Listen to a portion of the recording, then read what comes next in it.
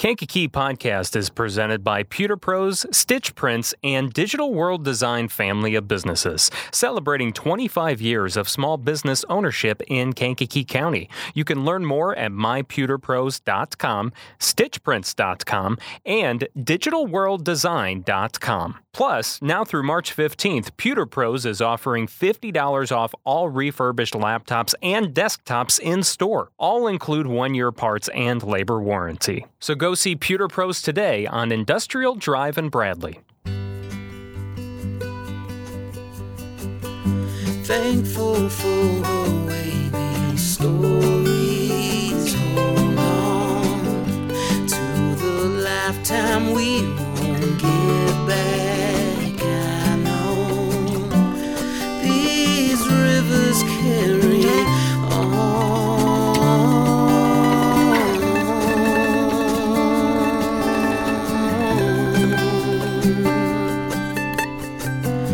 People tend to stick to you after time. Places tend to do the same as we do. This river carries on and on. Hello and welcome to Kankakee Podcast, where we talk about the people and places of Kankakee County. I'm Jake Lamore, and before we get to today's wonderful guest, let's take a look at some upcoming community events. Harbor House is hosting the Kankakee County First Responders Appreciation Brunch this coming Saturday, March 11th at 10 a.m. at the College Church of Nazarene in Bourbonnais. First responders in Kankakee County are invited to enjoy a complimentary brunch, live music, guest speakers, including a blessing over first responders, fun activities, and learn more about how Harbor House can support their work. Attendees will also receive a thank you bag of goodies and be entered to win prizes. Registration information can be found at harborhousedv.org/events. Tickets are also on sale right now for KVTA's Moana Jr. Show dates are March 17th through the 19th. You can get your tickets at kvta.org. There's an Alzheimer's Community Forum coming up on Tuesday, March 14th at the Kankakee Public Library, starting at 5:30. It's absolutely free.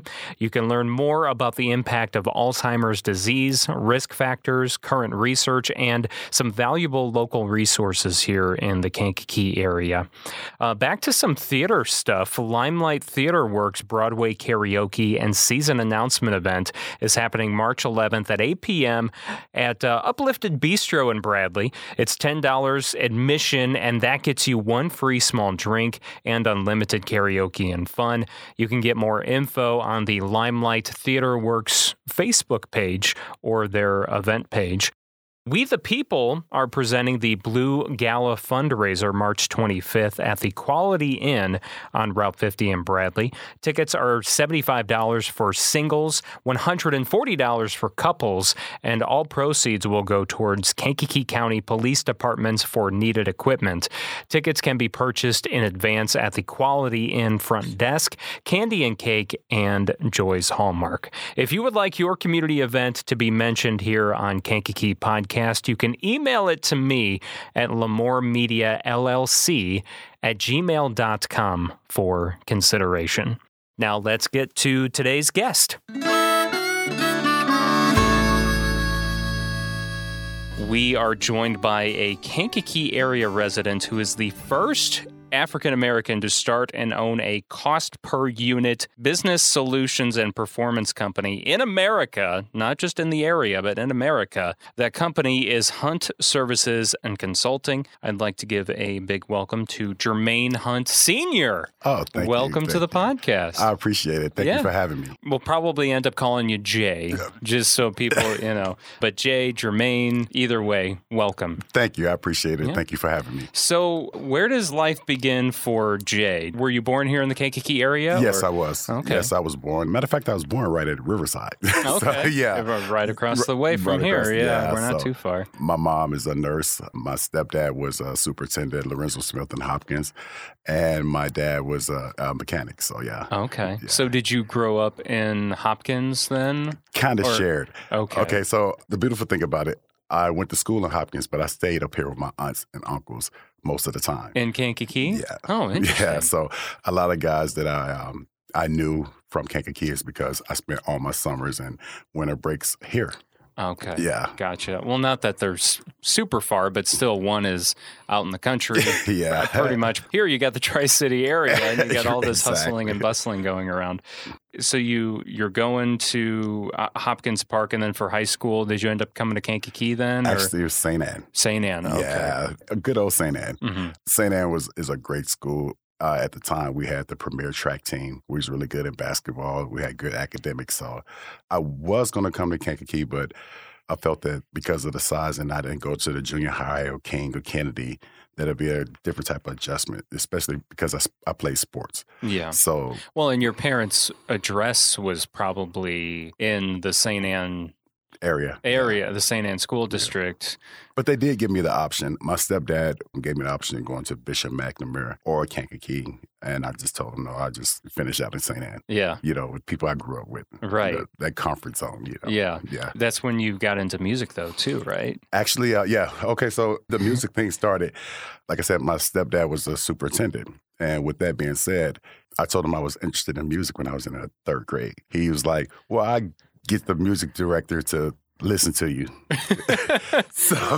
So with that being said, I went and we had a test that we had to take, and I made an A on it. And he was like, okay, now it's starting to get serious. So he's like, what instrument you would like to play? I'm like, I want to play the tuba. He was like, are you serious? I'm like, yeah, I want to play the tuba. And so with that, I learned how to play the tuba. Was it just the size of it that you were attracted to, or was it the sound? Why did you want to play the tuba? Because no one else wanted to play it. And, See, that's what makes you awesome. Is you're like, okay, no one else wants to play it. All right, I'm going to play it then. That's what I'm going to do. Yeah. And with that, I won every state solo and ensemble competition that was in the state of Illinois. And when I got to high school, my aunt, great aunt, she is a wife of a preacher. So she played the piano. And so she taught my uncle, and it's kind of tradition that you teach somebody the next generation. Sure. So he taught me the piano. So now I learned how to play the tuba and the piano. My godbrother was very good at drums. So I used to stay with him a lot. So he taught me drums. My brother played the trumpet. So I picked up how to play the trumpet from him. And then being in the brass section and the lower section, you're next to the trombones and the baritones. So a friend of mine taught me how to play the trombone. When I got to high school, I was like, I want to try the baritone because I like the way it sounds. So a friend of mine, I sat next to her, and she taught me the baritone. So I picked up 6 instruments. So, you graduated from St. Anne, and then is that when you headed down to Arkansas? Right? Arkansas. Yeah. Yeah. So interesting story. My oldest brother, he had a lot of offers for track. He was a state champion. But he's more introvert. He doesn't like a lot of people around him like that. And which I understand, we're opposite. So You're the extrovert? Oh yes, I love Okay. I love this. I love the spotlight. I love it. It's not too big for me. So with that being said, he went to a small school in Arkansas, Southern Arkansas University. I went and visited him one summer, I think my junior year going to my senior year. And when I first got down there, let me tell you, it was a culture shock. Okay, coming from Illinois, where people don't speak, it's a little busier. I went down there, everyone was friendly. I thought it was a setup because I'm like, people don't speak. People that's not this friendly in real life. But I have to understand it's Southern hospitality. So when I went down there, it was beautiful. So what's like the population down there? Was it that small? Yeah, it was pretty small. It was, I would say, a little bit bigger than Moments. Oh, Yeah. okay. Yeah, so it was pretty small, considering it's a college town. Yeah, that's, Yeah, right. yeah, Usually so college towns they're pretty big. although we've got Olivet and Bourbonnais, but Bourbonnais now like 18,000. Yeah, it grew. So it's grown quite a Yes. bit. Yes. And so when I got down there, I met some fantastic people. And my brother was a member of Phi Beta Sigma fraternity. So a lot of his fraternity brothers at the time, before I pledged, they took me around, they showed me the ropes, and I was like, man, this is beautiful. I think I want to go to college here. I mean, I've been accepted at a lot of different places, but the comfort zone again, getting to know people, getting to the point where you're familiar with everything. And then Southern Arkansas University, one of the big things about them, they're known for two things. Their nursing program is top tier, and their business school of business is top 10 in the country. So with that, and I was going into business, I was going to take up economics and marketing. So I'm like, well, why not? It got a top 10 business school. It's something I'm familiar with, and I have family here, so I think it was a no-brainer. Yeah, definitely a no-brainer. So you went and majored in business and economics? Double major, economics and marketing with the emphasis in history. Oh, nice. Yeah. Oh, cool. Yeah. And it really gelled together because it gives you a bigger and broader scope of how to understand things. Because everything in life have a starting point. So you have to understand the starting point to understand where you are right now. So once you grasp the concept of why it started, how it started, what was the reasoning and logic, because to make that situation start, then you could follow the trend all the way to the point to where you are now. So yeah, it kind of ties together. Was there a specific part of history that you did major in, or was it just like an overall, or was it like American history or world history? It was world history. It was world history. Yeah, okay. It was world history. So, I mean, a lot of things that in our school system, we focus a lot on American history, but the world is much older than America. So once you start understanding their culture, their religion, their train of thought, their disciplines, it gives you a different perspective on life, and you get to understand a lot of things quite differently. So, yeah. Yeah. That's something I think, now that you bring that up, I know when I was in high school in the 2000s, just had world history 1 year. Yep. Sophomore year. And I think that was it. The other years, it was mainly focused on American history. Yeah. Yeah. And the teacher that I had, Mr. Sixby, I got to say this guy was a genius. He made history so fun. And I know people out there listening like, how can history be fun? Well, I think a lot of people, that's one reason why a lot of people listen to this podcast is for some of the more historical episodes. So, and this one is historical in some senses in some as well. sense. Yeah, in some sense, yeah. Dr. Sixby, he, when you read history, you read about events, right? Let's just say the Daniel Shea Rebellion, the Whiskey Rebellion, the Sugar Act, things like that. But then he broke it down to the point on what led to that. And when you start looking at all the dynamics and all the things that caused that, it was going to erupt sooner or later. And that's every aspect of a history moment that they teach us now. They don't teach us why and who was involved and what's the dynamics that got them there. They just say, okay, this happened. Well, why did it happen? What caused it? Was it economic? Was it religion? Was it social? What was the reasoning behind it? And once you start grasping those concepts, then you're like, oh, yeah, it's going to end bad anyway. So, he made it fun. And in college, of course, I played football. Never played before in my life. Until college? Until college, yes. Why did you start? Why did you think, I may as well start now? Okay, so as you know, St. Anne don't have a football team. They still don't have a football team? Not that I know of. Are you sure? I haven't seen a football team in St. Anne. Well, when I was in school, it wasn't a football team. So I always used to come to the high school games, and my uncle Leo was actually a coach of East Side football. So I grew up watching football, but never had the opportunity to play. I was a really good athlete when I was in school, track, basketball. Hey, I even played soccer. So I was like, you know what? I want to try football. So when I went to college, I graduated early. So I graduated beginning of the second semester, so I spent some time down in Arkansas. And like I said, I met some of my fraternity brothers, before I pledged when I came down the first time. And a lot of them were football players. And I said, hey, man, I want to play football. They're like, you ever play before? I'm like, nah. Yeah, how does this work? Yeah. So literally, I was so green that they had to show me how to put shoulder pads on. Didn't know how to do it. I wouldn't know how to do that either. I didn't know how to get fitted for a helmet. I didn't know any of this stuff, right? So they asked these Donnie Jackson and Devlon Noble. They walked me through the process, and then we did summer training that summer.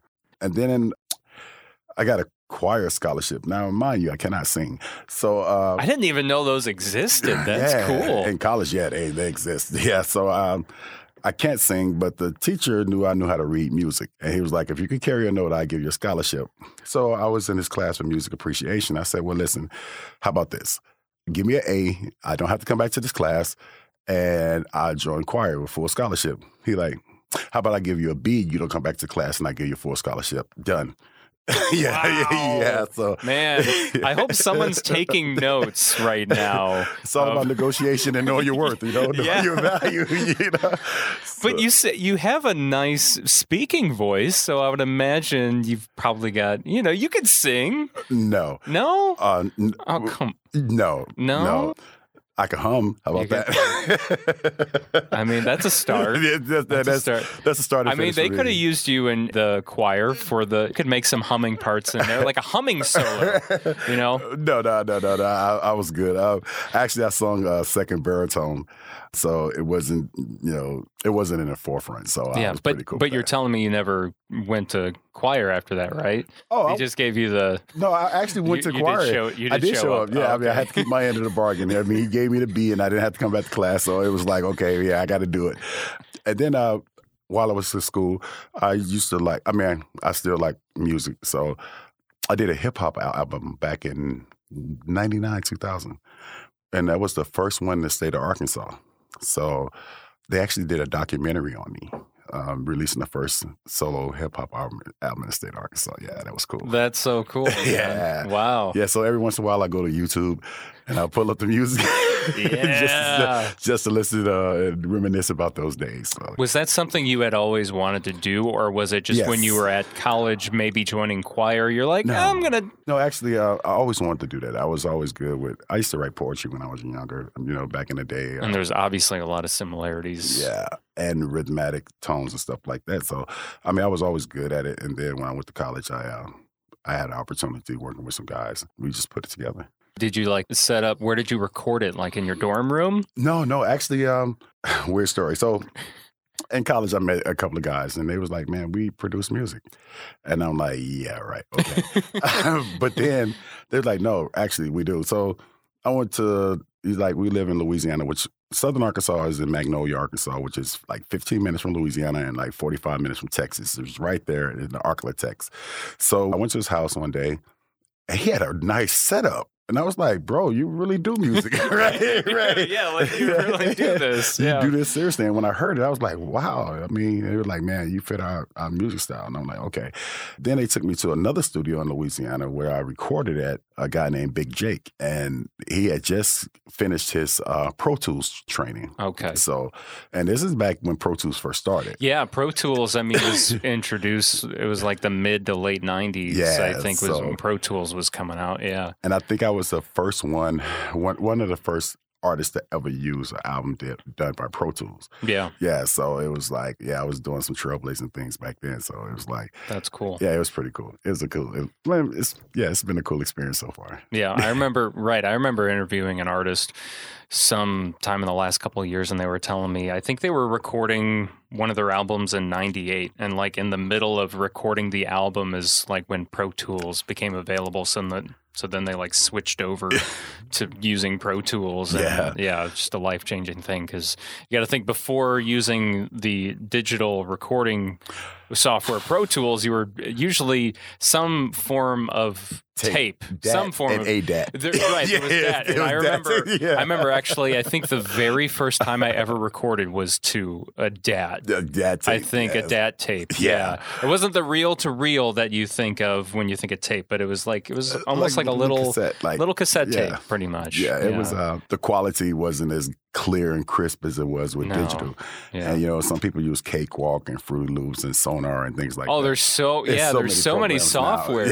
Yeah. And then there's Logic, which is Apple. Yes. Yeah. So, I use Adobe. Adobe's good too. Adobe Audition for this podcast. Yeah. So Adobe's good. Yeah. So there's so many different softwares nowadays. But it was kind of fun because I played instruments, I end up getting into producing. I mean, obviously you're using like samples and beats and things No, like that? actually, or- I created all my songs. You did? Okay. Yes, With I like did. the instruments that you knew how to play? Yes. Okay. Yes. That's and awesome. then over time, I got developed like a producer ear, so I was easy to just make tracks for people and just sell them to them. You know? Okay. Yeah, that's pretty cool. That's awesome. Yeah. So then, did you ever play any shows with that album or anything? Or you just, Oh, did you yeah. just record? We played Yeah. some shows.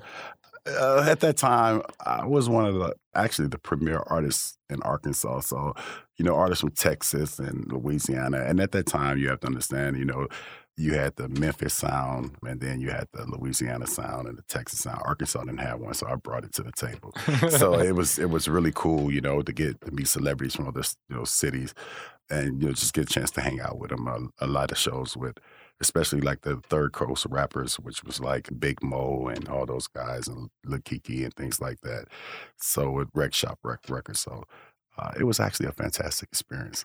It was. So how far did that go for you then? Was it just pretty much a college thing and that was it? No, actually, it got pretty big, but, it gets to the point where as you put so much time into it, and it gets to the point where you like, you know what, kind of outgrow it, Yes. I got to the point where, I had children, and this is fine, but you know what, it's time to do something different because I don't want them to see this lifestyle. I don't want them to think that And people wonder why their favorite music artists don't sound the same as they did 20 years ago when they first discovered the artist. It's because people change and they don't want to do the same thing over and over again. Yeah. They're not going to write the same lyrics No. that they did at Experience is age 19 versus age 40. Exactly. Experience in life is different. Yeah. And then in the entertainment world, it's very fast. It is very, very fast. Especially now. Yeah, I mean, even back then, it was extremely fast, and it's to the point where I gotten older. I was in my late 20s, starting my 30s, and it was going so fast. I'm like, I don't want to do this anymore. I just woke up one day like, I don't want to do this anymore. Yeah. You got it out of your system. Yeah, I had fun. And it's different for everyone. Playing music from third grade until you're almost 30, it's like, bro, I did like 25 years of this. I'm tired. I don't want to do it anymore. Mm-hmm. So I was just like, I'm done. So what was your name? Did you go by Jay or Jermaine, or did you have I had a studio name. Yeah. Okay. Sinister. Mr. Sinister. Yeah. So I like that. Sinista. Yeah. And the name of the album, my first album was called State of Grace, Midwest Born and Southern Raised. So yeah, it was it catered to the Midwest and the South. Okay. Yeah. I can't wait to listen to that, man. I'm excited. I'm very excited about that. So then you graduate college. Do you start the business that you're in now? No, actually, I had a record label and some studios, so after school, that's what I did was full-time music. So I come home, right? A couple of factors led me back home. I didn't want to do music anymore. My grandmother was dying of Alzheimer's, and our family, we don't believe in putting our family in nursing homes and things like that. So we had to pull together and figure out, who's going to do what time slots to make sure that she's covered 24 hours a day, which is why I'm very passionate about Alzheimer's. So with that, I came home. I was like, well, I need a job. I got children. And I got to be a responsible father. Whether I'm there or not, I still have an obligation to make sure if I'm not there physically, financially, I can make sure they're supported. All right. So I got a job working at Del Monte. Okay. In Mantino? No, here in Kankakee. There was a Del... Okay. Yeah, it's a Del Monte here in Kankakee. Yeah. So actually, when I started working there, I had the crappiest job, man, let me tell you. I mean, I was... And Del Monte, you were talking about the fruit. Yes. Okay. I had the crappiest job in that place, man. I mean, what was the seriously. job? Man, I was dumping fruit in a garbage trough. I was a janitor. I was cleaning the floors. And, okay. But I hated that job at the time. So I mean, but you know what? When you're an adult and you accept your responsibilities, and I tell my children this all the time, in life, you do what you have to do, not what you want to do. I didn't want to do that, but I had to do it because their livelihood depended on my actions. So with that being said, that was the first job I got. And you know what? that was the one that was going to start making sure that they got what they needed. So, no, did I like it? No. Did I want to do it? No. But did I do it? Yes. Yeah. So I'm guessing before that though, you said you had your own label and you were running studios and stuff. So that just was that not lucrative? Were you not making a profit? Actually, it was making a profit, but it's more the lifestyle. I didn't want anything else to do with that. Okay. I wanted to just walk away from it. What was the name of the label? Full Blast Entertainment. Okay. Yes. And that was just in the South though. You didn't run that when you were up here in Kankakee. When I came home, a lot of people were like, hey man, I got a song I want you to no man, I don't do it anymore. I'm done. Yeah. I'm done. They was like, are you serious? I'm like, yeah, I don't want to do it anymore, because a lot of people who was just getting into it, they didn't understand all the aspects and how fast that life is and all the things that you run into. And when you live a fast life, it's easy to get lost in the cracks, and things happen in the music industry. I mean, it's not like it's a peace rally. People actually get hurt and in some cases die in the music industry. It's that serious. Oh, sure. Yeah. So, and then, when you start thinking about fast life, you're around drugs all the time. You're around this type of environment all the time. You wake up, you're like, I don't want to be around any of this. I just want to be normal. I just want to get up, go to work, and do something different with my life. I don't want to do this because, like I said, I had children. Continue down that path, I might not be here to see them to this day. I don't know. But I do know that I think I feel and I truly believe walking away from that lifestyle actually made me a better human being. Well, so the time that you came back to the Kankakee area, you're working at Del Monte. About what time? About what year? That was about 2007, 2008. So while I was working at Del Monte, it was a performance group, and this is how I started getting into my business. It was a performance group called N Group. N Group was a performance management company, and what they dealt with efficiencies. So a guy named Jim Rossini was talking to the vice president and national director, and I'm coming up off lunch, and he was kind of like, beating his chest like, hey, what do you think about our processes? And I was like, well, and he don't know that I went to school. He just saw a janitor. Yeah. Well, he's doing his job by talking, because that's part of it, right? You talk to everyone. Department, to see what they thought about their new processes. And after we talked, he was like, well, what's your name? I'm like, I'm Jay. He's like, so what do you do here? You're a manager? I'm like, nah, I'm just a janitor. So he came on the production floor. He found me and he gave me his business card. He's like, man, give me a call, Jay. And so that call lasted about 10 years. So he taught me operations. He taught me business operations, processes, efficiencies. He taught me every aspect of business operations and management and labor management. Do you remember exactly what you told him to catch his attention? A little bit, but it was so long ago. I talked about the efficiencies in bodies and positions and what can make things go a little bit smoother and a little bit more fluent. And by me not being formally trained in that, they caught his attention because he was like, well, if he know this, just imagine what he could learn if he's exposed to other things, what would he grasp it? And so they had a program where they got everybody together. So those who was able to survive the training, and it was intense. He told us, only one of you guys is going to make it. Like everybody else is going to fall by the wayside because it's that intense. And when we finished that training of everything, which he taught us, I was the last one standing. And so it started off as the floor janitor. Then he made me a line worker. So at Del Monte? Yeah, so I got promoted. How about that? Okay, nice. I did. Then went from line worker to line lead, from line lead to shift lead, from shift lead to shift manager, from shift manager to facility manager, from facility manager to performance manager, from performance manager to managing 4 accounts across the United States. Oh my gosh. Right. You really climbed your way up the ladder, man. Yeah. Then it was some help. I learned some business from a lady named Lisa Coney. She was the VP of Select Staffing at the time. And Jim Rossini, he was the VP of N Group. So we was an account in Virginia. I was no longer at that account. So I'm driving back home. So now, mind you, N Group and Horde Services are the number 1 and number 2 performance companies in the country. So I worked for N Group and was formerly trained in operations in N Group. So I left N Group. I'm driving back from Virginia from my encounter at ACE. And a guy named Juan Espina gave me a call. and he was the VP of Horde Services.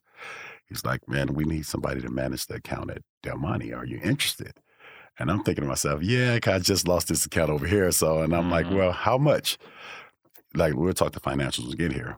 It was very lucrative. And I couldn't say no. So, I mean, seriously. And so when we talked, Juan and I became extremely close. So Jim Rossini was my first mentor. My second mentor was Juan Espina. And Juan taught me the business aspect of running a company. So a CPU. Yes. Well, I learned the CPU from both companies ran CPU, but Jim taught me operations. Juan taught me business, the science of business, client relationship, contract negotiations, how to acquire clients and things like that. So he taught me different things on how to manage a company. So Jim taught me how to run a company. Juan taught me how to manage a company. So I was thinking, I'm like, what's the chances of a person to get trained by the two largest CPU companies in America and get trained by the go-to guys, the VPs, the EVPs?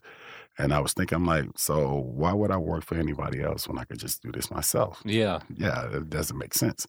So with that being said, I actually started my company in 2018. And the beautiful thing is, Juan Espina and Jim Rossini helped me set my company up. So they helped me get all the things lined up, and they showed me how to get my business to the point where everything was taken care of. So yeah, those guys are fantastic. Yeah, that's when you know they're true leaders, just all around great guys to want to help you out, not see you as, oh, this is competition. Exactly. Let's not help him, that kind of thing. Both those guys, they're very stand-up guys, and they have integrity and character. And if they tell you something, they really, truly mean it. And so Jim's favorite phrase is, Jim, I'm going to make you successful, kicking, scratching, crying, fighting, biting. You're going to be successful. You really do go through all those things, though, all those different emotions. Yeah, the emotions. It's a roller coaster, man. True story. I can't make this up. When I first started, my beard was actually black. And that was 20, or like you're talking like when you started your company, or when I started working with the in-group. Oh, okay. The pressure was so intense that my beard turned white in a matter of 6 to 8 months, because you're in search of perfection. You're in search of trying to be the master of your craft. And it's a lot to learn. In school, they teach you theory about business, but then when you get in the real world, the application is totally different. Yes. I mean, school just tell you the guidelines, pretty much keep you out of legal trouble. And you're talking like in college. In college, right? Yeah, but when you come into the real world and you have to deal with all these moving parts and things like that, and it's like a different type of responsibility, it's overwhelming. It is extremely overwhelming. And you get to the point where once you grasp it or wrap your arms around it to the point where you're comfortable, that's when you start to excel. But the first few years, it's brutal. I'm not going to lie to you. It's brutal. I believe it. And I think it's just because when you're probably going through that education in college, it's like it's kind of black and white with some shades of gray, maybe a few. True. That's true. But then once you get into it, you're like, whoa, there's like 2,000 shades of gray here. Like, what do I do with those? Exactly. Like, I don't know how do I take care of all these different areas? And how do they connect? And how can I make sure that it's all covered? And that's why I was fortunate enough to have the two mentors that I had. I kind of want to dive into really what Hunt Services and Consulting does, and, what CPU means and that sort of thing, just kind of. CPU means cost per unit. What it is a fixed cost at a company to ensure that they can maximize their profitability. So let's just say the frozen pizza. Yeah. Let's just say you make your frozen pizza and you factor in your labor, your transportation, your yields, your raw materials and all that, right? So let's just say for that, hypothetically, it costs you $1 to make a pizza, right? So I bring in my engineers. We do an assessment.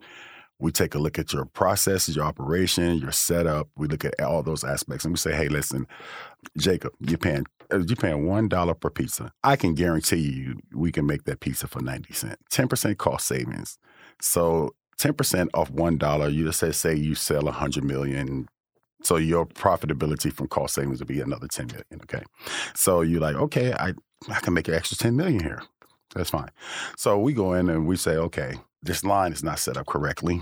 Your raw materials in the wrong area. Let's do a time study and the revolution on your belts. How long does it set in the oven?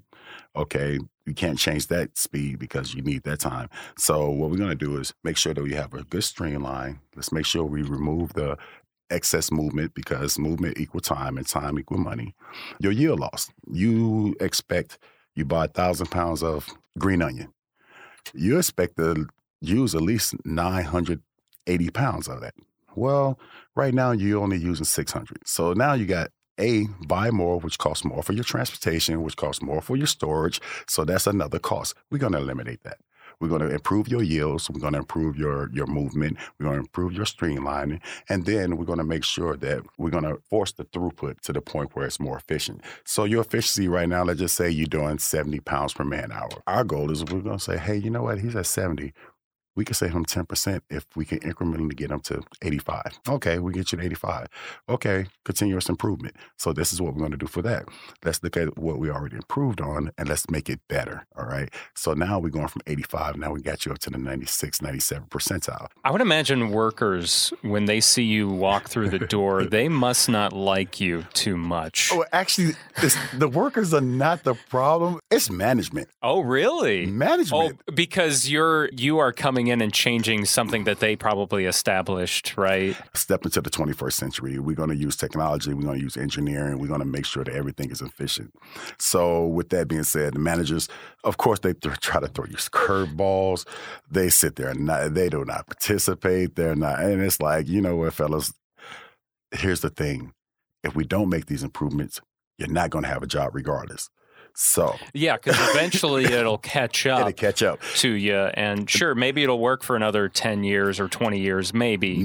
Whatever, depending on whatever your business is that you're. Because I'm sure you're mainly working with like manufacturing and production, but then we do some other things, but we'll touch on that later. Yeah, but yeah, so a lot of time managers don't like to see us coming. Well, the thing is, you have an outside perspective, and they don't. Exactly. So. That's a huge difference. They can't see the beauty of the forest because of the trees.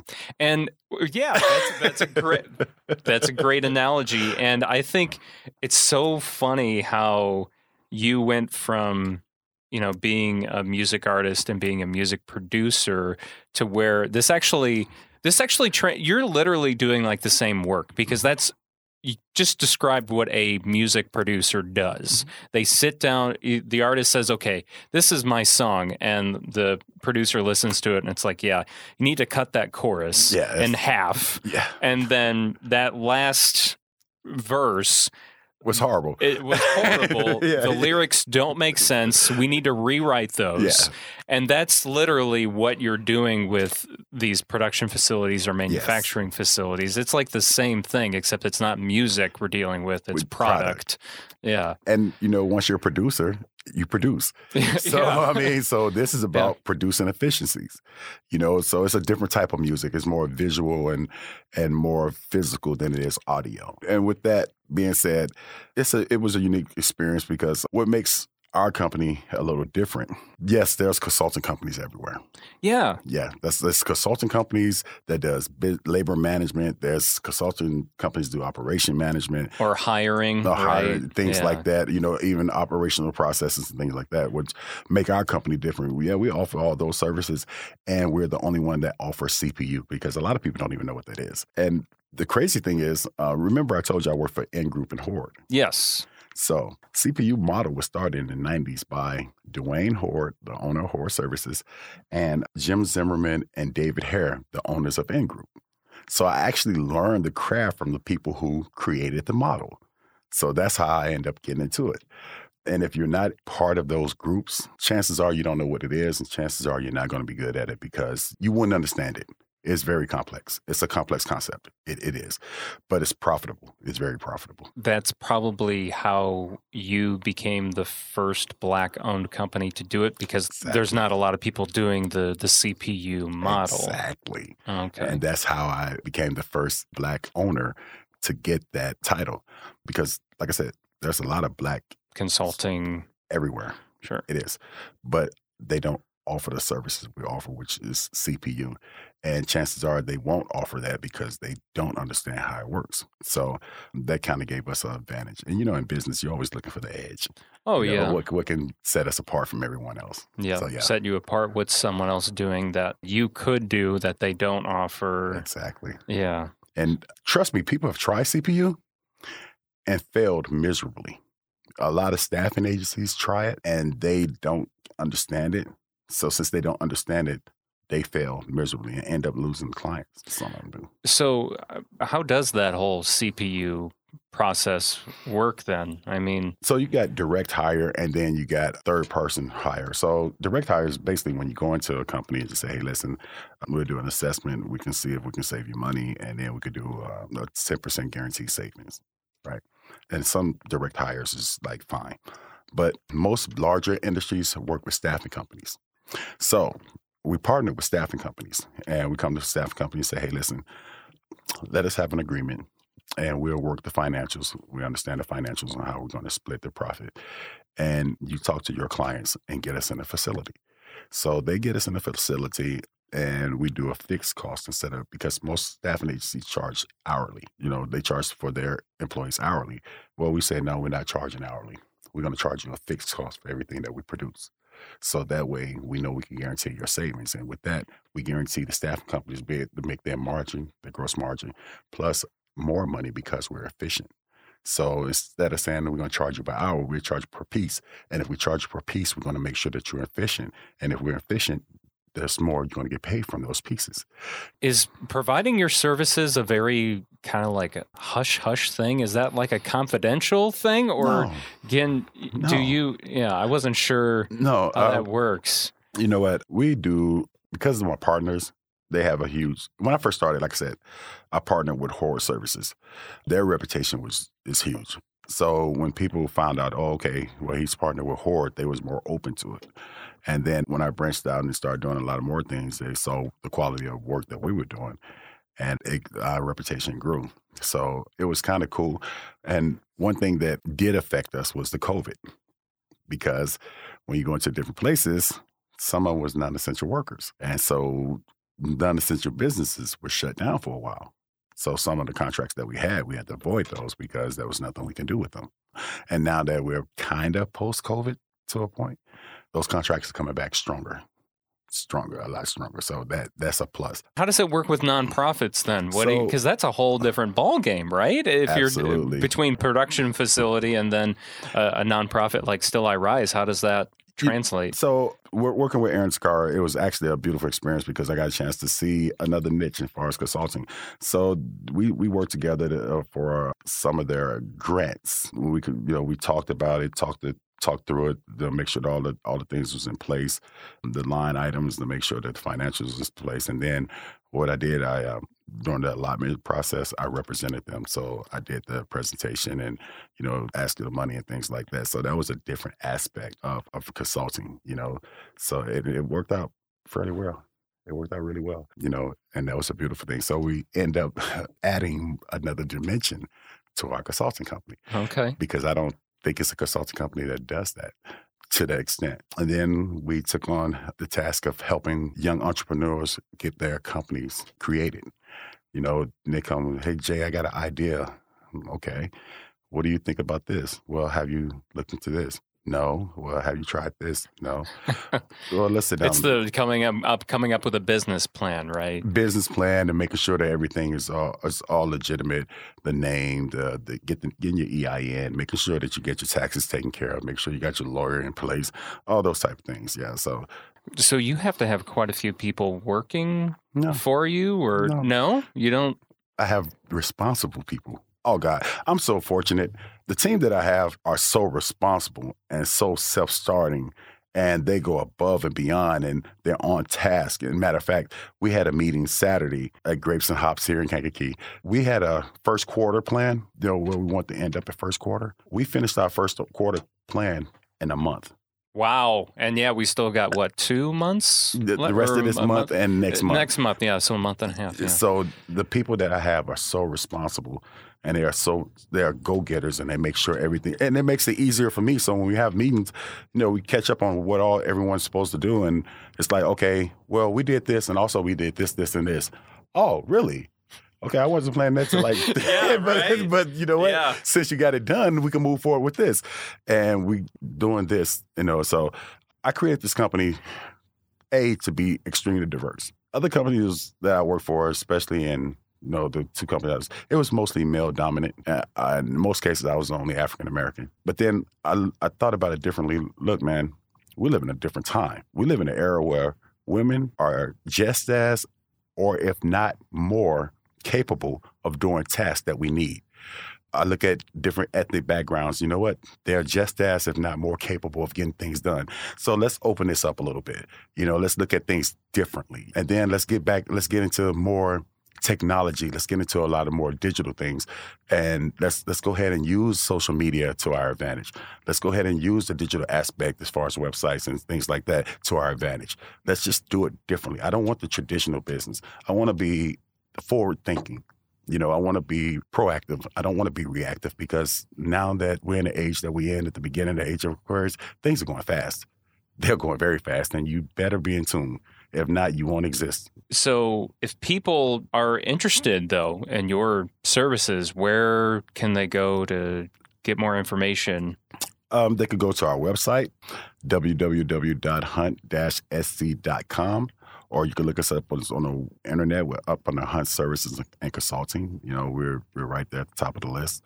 Email me at jhunt@hunt-sc.com. Yeah, absolutely. Now, I'm curious, with your background in economics and business and history, I'm curious to know, a hot topic on this podcast, it seems like a lot of times, is economic development in Kankakee County or the Kankakee area, but mainly the whole county, just different aspects of it. And I'm curious to hear your take on things that you think need to be done, or what because I know you're kind of, I don't know if I read it in your bio or the magazine article with Consciousness magazine about there's a Black Renaissance. Is that what you were saying? Yes. So I'd love to hear more about that.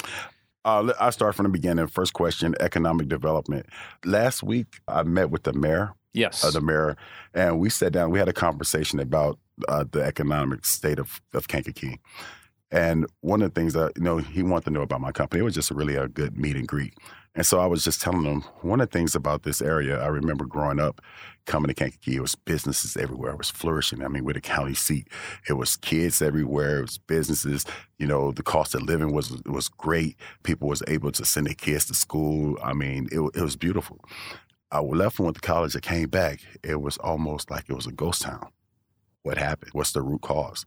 The root cause could be a lot of things, but one of the root causes is financial stability in companies. A lot of companies, they don't have the financial stability because they don't know how to manage the financial responsibility to help sustain profitability. Now, how does that translate to the community? So if you have a company that's not financially stable, they're going to leave or they're going to close. But if you can show them how to be financially stable, then it's economic growth. Because now that they say, hey, this is an area where you could be financially profitable at, then other companies are more open to come and say, hey, listen, maybe we could go there. Maybe we can grow there. So after talking to the mayor, we had a very, very good conversation, and we're going to continue the conversation more and just see what we can do cohesively to grow the economic sustainability, the financial sustainability, and which in turn turns into economic growth for the city of Kankakee. The Black Renaissance. I said that because I pay attention to everything. And when you're a business person, you kind of got to keep your eyes open for everything. Your ears open, you see, because you never know where your next idea will come from. But what I am noticing is there's a lot of young African Americans getting involved in tech, owning businesses, getting into social programs, which is, to help develop the community. Now, realistically, in the 80s, we didn't have that. In the 90s, it wasn't that strong. It was strong, but it fell off in the 2000s and 2010s. But now you can see that, hey, you know what? It's coming back where people left, came back, gain knowledge, want to help the community as they get older. They're starting to see the effect of not being a part, not providing, not assisting, not pulling up. So I think it's a beautiful thing. And I see the growth and development. I see the renaissance, whether it's in mom and pop stores, going to school, getting educated. And if you look at the graduation rates, especially now for African Americans, it's higher than it's ever been, especially the African American woman. I think she's the highest graduating demographic in the world right now. So to see the trend that is trending in the right direction is very impressive.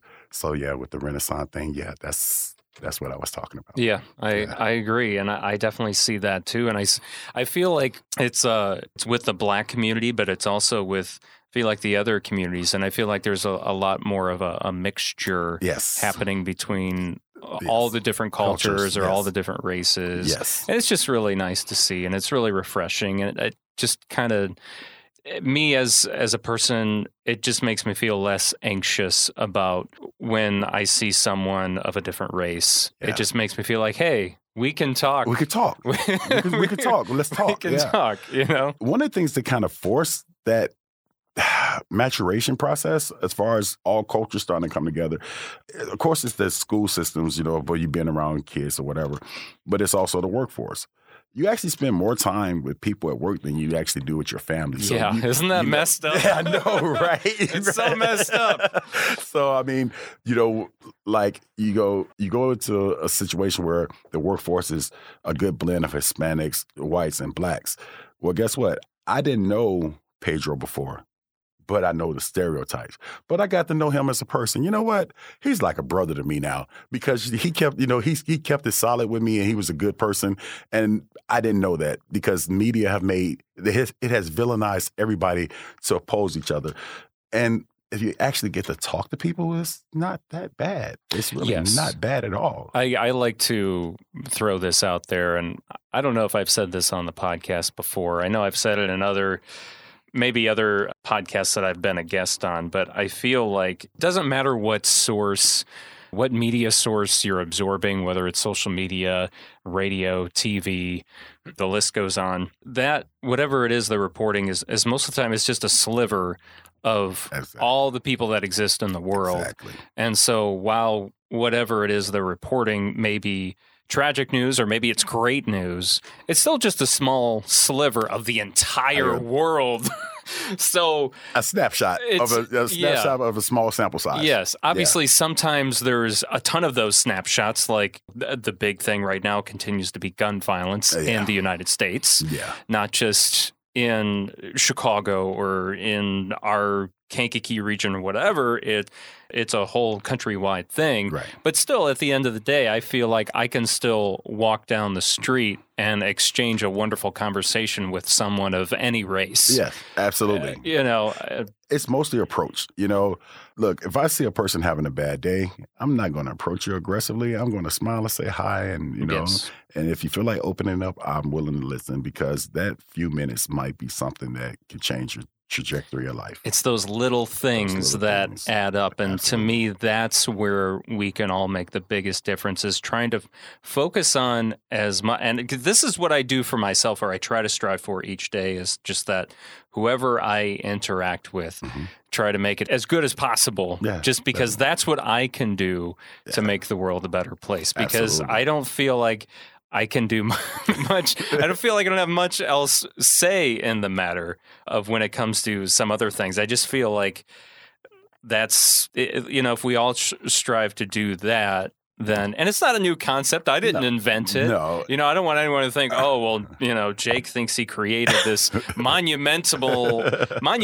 idea, this groundbreaking idea. And it's just, I feel like that's where just who we encounter on a daily basis, if we do our best to be good to them, then that hopefully they'll do the same. They'll do the same thing to someone else. Absolutely. One of the biggest things is willing to understand different cultures. I was taught, and this is one of the biggest things that helped me advance, is what might be acceptable in your culture could be a complete insult in another culture. A friend of mine was an exchange student at Southern Arkansas. And one day, one of my friends came, we jump in each other's rooms and things like that. And he showed the sole of his foot. He's like, man, please don't do that. He's like, because in our culture, showing the sole of your foot is disrespectful. I'm like, I didn't know that. He's like, yeah. And my friend, like, I didn't know that either. Like, that's why we always sit on our feet. And that's why we always make sure that our feet are covered. I'm curious to know, like, as being raised, well, obviously you're still a black man, but what was your perception or what were you taught about white America or any other race in America for that matter? Oh, okay. I mean, okay, so that get deep. And yeah, I'm sure it does. I'm just curious what the other side of the coin is, I'm going to say a couple of factual things, and then I'm going to tell you about experience I had in Arkansas, which kind of blew my mind and opened my eyes to some things. As a black man taught in America, you're taught you have to be twice as good to get an opportunity as the worst person that's not black. That's why in a lot of black communities, those that do survive are super fantastic. They excel. They're exponential. Yeah, they're exceptional. Above and beyond. Yes. And then another thing is, especially the time I grew up, I was born in the 70s, grew up in the 80s and 90s. So racism was still there, very, very much so. So we was taught that, hey, the way you combat racism is through education. That evens the playing field. It doesn't make it completely even, but it does even it out. Because if you know what the next person knows, then they cannot manipulate you. They cannot put you in a situation where you're vulnerable because you know. And once you know, no one can take that from you. So she was a big advocate for education. I mean, she's really big for education. And as a black man, I was always taught, you know what, always be smart in your movements and your words and your actions. Be extremely smart because you just don't represent yourself. You represent our whole community. That is a blessing and a curse at all the same time, in yes. one. Mm-hmm. Just the fact that it's a blessing because you are going to work your butt off. Yes. Yeah. But the curse is that you have to in order to, and I don't know. Me personally, I feel like that's starting to... It's starting to level out now. It's starting to level out, yes. but I don't know because I'm still the bigger... The majority. I'm still in the majority margin. Exactly. I didn't have to go through that. Right. So, right. But yeah, to me, it seems like it's starting to balance out, and you can actually see it, and which I'm very impressed with. And I'm going to catch some flack for this. Hey, listen, I'm very impressed with Gen Zers. I'm Gen X, and then we had the millennials, and then the Gen Zers, and then Gen Alphas. Yes. So the Gen Zers.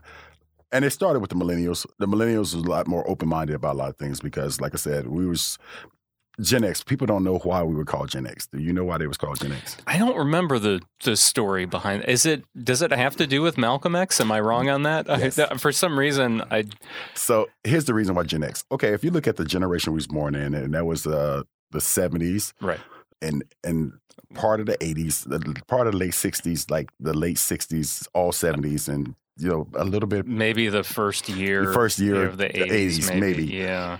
All right, so that was the first time in America that African American or any minority could literally have every right that white America had. The integration of schools, education, opportunity, equality, and justice. That was the first time in America that concept was ever being done. And just like a quadratic equation, you had to solve for X. They didn't know where we were going to be. Not just the African Americans and Hispanics, but they didn't know how the white America would take it. So you had to solve for that. It was literally an equation. Our generation is the biggest social experiment in America. I mean, just seriously. That's true. It didn't really dawn on me until the other day. I was hearing another black man talk about integration he was saying it was one of the worst things that could ever happen to the black community. But he was saying it in the sense of that since the white community and the black community, everything was so separated. Mm-hmm. Everyone was so used to how their lives were. And then the transition came and it was just like no one knew what to do with it. It was just like this new kind. It's like, okay, we're going to be interracial now. And then it was just like, it wasn't like an ease. No. It was just like, there you go. Just do it now. It was just like a firework. It just lit off, and like, there it is. And everyone's like, whoa, how do we act? How do we act? How do we conduct business? Yes. How do we? And I think that's what he meant by it. He didn't mean it in the sense that interracial should have stayed apart. It should have stayed apart. I think he was just saying like it should have been a plan. It just the way it was done. It was just like an instantaneous. Let's flip the light switch, and that's how we're doing this. and if you think about it, is it an easy way to integrate? I mean, because if you think about the time and the social frictions that was going on with the Jim Crow law, and you start looking at the civil rights movement and things like that, you know, and let's be honest, America doesn't have the most beautiful past when it comes to interracial relationships. I mean, it's not. From the beginning from the very beginning with American or Native Americans. Yes. And so it's like, but what is impressive is because more people than not are actually making an effort to try to make things better. Now, realistically, there are some people who just don't want to see a change, and that's fine. That's their opinion, and that's the way they want to live their life. That's fine. But it's more than not who say, you know what, if we're going to move forward in this country, we better get it together because we're no longer sitting at the top of the mountain anymore.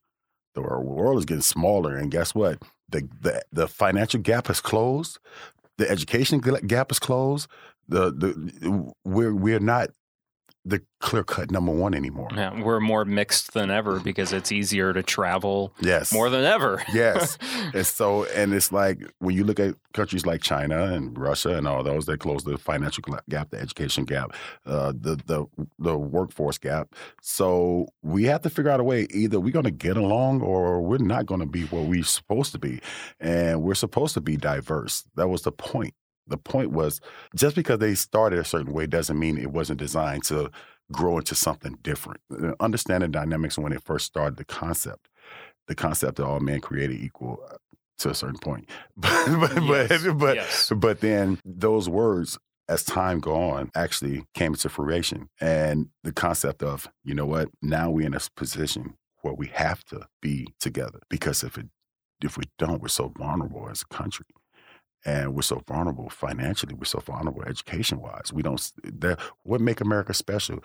It was the superiority in finances. It was a superiority in education. It was superiority in getting things done. Well, we don't have that superiority anymore. We're average now. This is the standard the world have caught up with us. And if we have friction amongst ourselves, especially social friction, that you have to understand, everybody in China is Chinese. Everybody in Russia are Russian. In America, we're the only country where it's this mixed, known as Americans. And we better get it together. We really better get it together because I don't care if you're purple, green, yellow, blue. I don't care. What I care about is when push comes to shove, can I depend on you? Because when push comes to shove, you can depend on me. We got to figure this out. If something's good, bad, or indifferent, it doesn't matter because we got to move forward. And moving forward sometimes it's cooperation on both sides. You know, on all sides, not just both. It's on all sides. We all have to cooperate. We have to do some give and take. And sometimes you have to give more and take a lot less. And sometimes you have to take more and give less. It doesn't matter. But let's come to a point where we can make this thing work. Because as time goes on, it's not going to get any easier. I wholeheartedly. Well said. Very well said. Well, I mean, I know we could go on forever. I know, right? This has been fantastic, actually. We could, as always, we could go on for hours and hours. But, Jermaine, this has been great. I appreciate you having me, Jake. A couple of things before I go. Number one, I want to say, Jake, the service that you're providing for the Kankakee County is outstanding. We need this avenue. We need the voices to be heard of the people of this city. And you created an avenue which people can be heard, which actually build us together and have pride as people of this city. Kankakee is a strong city. It always has been. And we need our voices to be heard. We need an avenue. We need a platform in which they can speak on and which people could say, hey, this is from Kankakee. I'm proud of it. A lot of people would have never known that I was the first Black consultant in the United States if it wasn't for your avenue and your platform. And the designers that we have here, like Copious and Fly Above. Yeah, Fly Above It. And then you look at the companies like Still I Rise and things like this, even to Kankakee County, superstars like the Jim Smith and Jimmy Smith and Ted Peterson. Ted Peterson won Super Bowls from this area. Yeah. A lot of people never even knew that, And because you brought it to the forefront, man, it's very appreciated and necessary. So first, thank you. Oh, I am extremely flattered. I am very, very honored. Thank you. Well, it's thank easy you for the kind say, words. It's easy to say kind words when they're the truth. I mean, seriously. So that means a lot. And for anyone who wants to reach out to me, I'll give you my information, and you could always reach us at our website, www.huntservicesandconsultant.com or hunt-sc.com. And we're open for business, and we believe in quality work, being fair, being transparent, and giving you the best service that we can give you. And if it's something that we cannot handle, we will not lead you on. That's not our purpose. Our purpose is to make sure that we build a solid and strong partnership that can last for years. So with that being said, that's pretty much it. You are way too kind, man. I'm speechless. Thank you again. No, thank you, Jake. Yeah. I appreciate it. Now that does it for this episode of Kankakee Podcast. I'm Jake Lamore. Thank you so much for listening. We are proudly presented by Pewter Pros, Stitch Prints, and Digital World Design family of businesses, celebrating 25 years of small business ownership in Kankakee County. You can learn more at mypewterpros.com, stitchprints.com, and digitalworlddesign.com. Also, a special thank you to our patrons for helping make this episode possible, including Don Geisinger, Diana Crowley, Joseph Lamont, Bill Parakis of Meineke Car Care Center, Lori Crayoch, Karen Bishop, SLS Home Inspections, Seth and Mary Berkey, Jake Lee, Jesse Arsenal, Dave Barron, Veronica Featherston, John Sullivan, Sue Hornung, Samantha Rocknowski, Lake Iverson, Travis Garcia, Jane Bostwick, Dawn Harrison, Simon Topless, Scott Wright, Carrie O'Connell, Jamie Race, Joanne Berry, Anthony Vicelli, Eric Olson, Nolan Bukowski, Natalie Flagel, Carl Earps, Jeff and Rosa Carroll, Teague Dreenan, Sandy and Steve Twait, and Rose Lucky. To become a podcast patron, go to KankakeePodcast.com, then click on the Patron tab. If you pledge $5 or more per month, you'll also hear your name announced on an episode of the podcast. There's also access to extended versions of episodes and much more. Our theme song was written and performed by Lupe Carroll and recorded by Daniel Bishop. This river carries on.